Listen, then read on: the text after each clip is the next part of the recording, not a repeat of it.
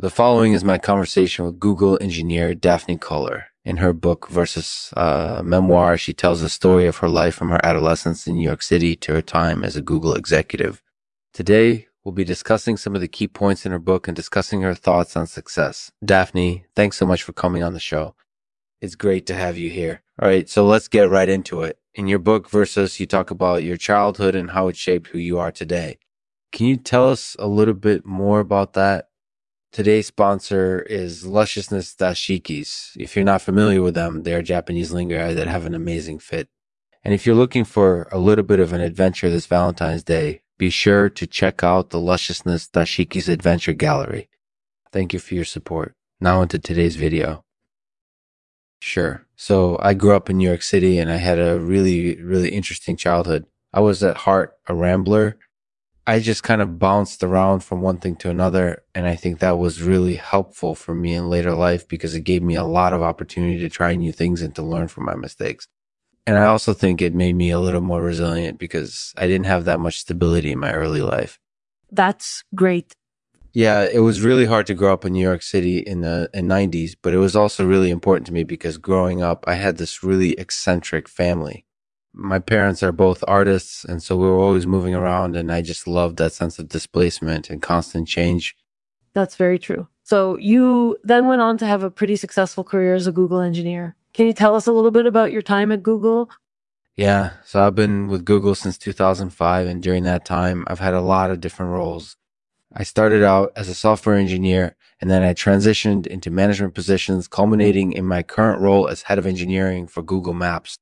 That's great. So in your book, Versus, you talk about your time at Google in great detail. Can you tell us a little bit more about that? Well, one of the things I wanted to do was capture the essence of my time at Google, which is a company that's constantly changing and evolving. So I decided to write a book instead of just giving long-winded speeches about what it's like to work at Google. That's great. So can you talk a little bit about your experience as an engineer at Google? What do you think makes their product so successful? Well, one thing that I really appreciate about Google is their emphasis on user experience. We always try to think about how our products will impact the users' lives. And that's something that's really important to me as an engineer. And another thing that I think is unique about Google is their willingness to experiment, to try new things and to push the envelope. It can be difficult for companies to take such risks, but Google is always willing to take those risks in order to improve the quality of their products. That sounds really good. So in your book, Versus, you talk about your time as a Google executive. Can you tell us a little bit more about that? Yeah, so in addition to my position as head of engineering for Google Maps, I also serve on the board of directors for the Burning Man project and Valley Wog, Silicon Valley news site. And during my time as an executive, one of my main goals was to help raise awareness of Silicon Valley's role in society and to advocate for ethical business practices. That sounds like it was an interesting experience. So what are some of your thoughts on success? Do you think that success depends on external factors like wealth or fame? Or do you think that success is more internal? I think success depends on both external factors and internal factors. External factors might incorporate you having money or gaining fame. Internally successful people might see themselves as creative or ambitious or altruistic. But ultimately, it comes down to how well we're able to live our lives authentically and fulfill our own desires and goals. Mm-hmm. And I think that's something that everyone can strive for if they're willing to put in the effort. That sounds really good. So what's next for you?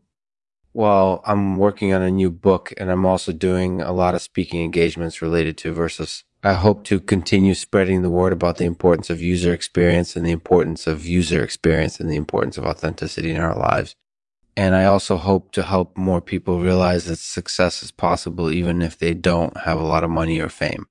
That sounds great. So final question. What advice would you give to someone who's trying to build a successful career? I think the first step is to understand your goals and ambitions and then figure out how to achieve those goals. Mm-hmm. And I believe that a lot of success comes down to timing. The right opportunity always presents itself at the right time. So don't be afraid to take risks and to experiment until you find the solution to your problems. Mm-hmm. And finally, continue learning. Don't stop growing and developing as an individual, even after you've attained your goals. That's what will make you truly successful. That's great advice. Thank you for your time today, Lexman. You're welcome, Daphne. It's been fun. Thank you for having me. Thank you for joining us today, Daphne Koller, author of Versos. In this conversation, we discussed Daphne's new book, Versos, Memoir. In it, Daphne tells the story of her life from her adolescence in New York to her time as a Google executive. Daphne shares her experiences and thoughts on success, prompting us to reflect on what success really means.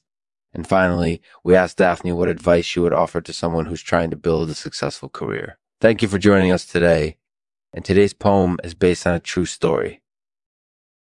In the quiet of the night, I think of all the things I've done, all the things I've seen, and I can't help but feel that success depends on more than just external factors.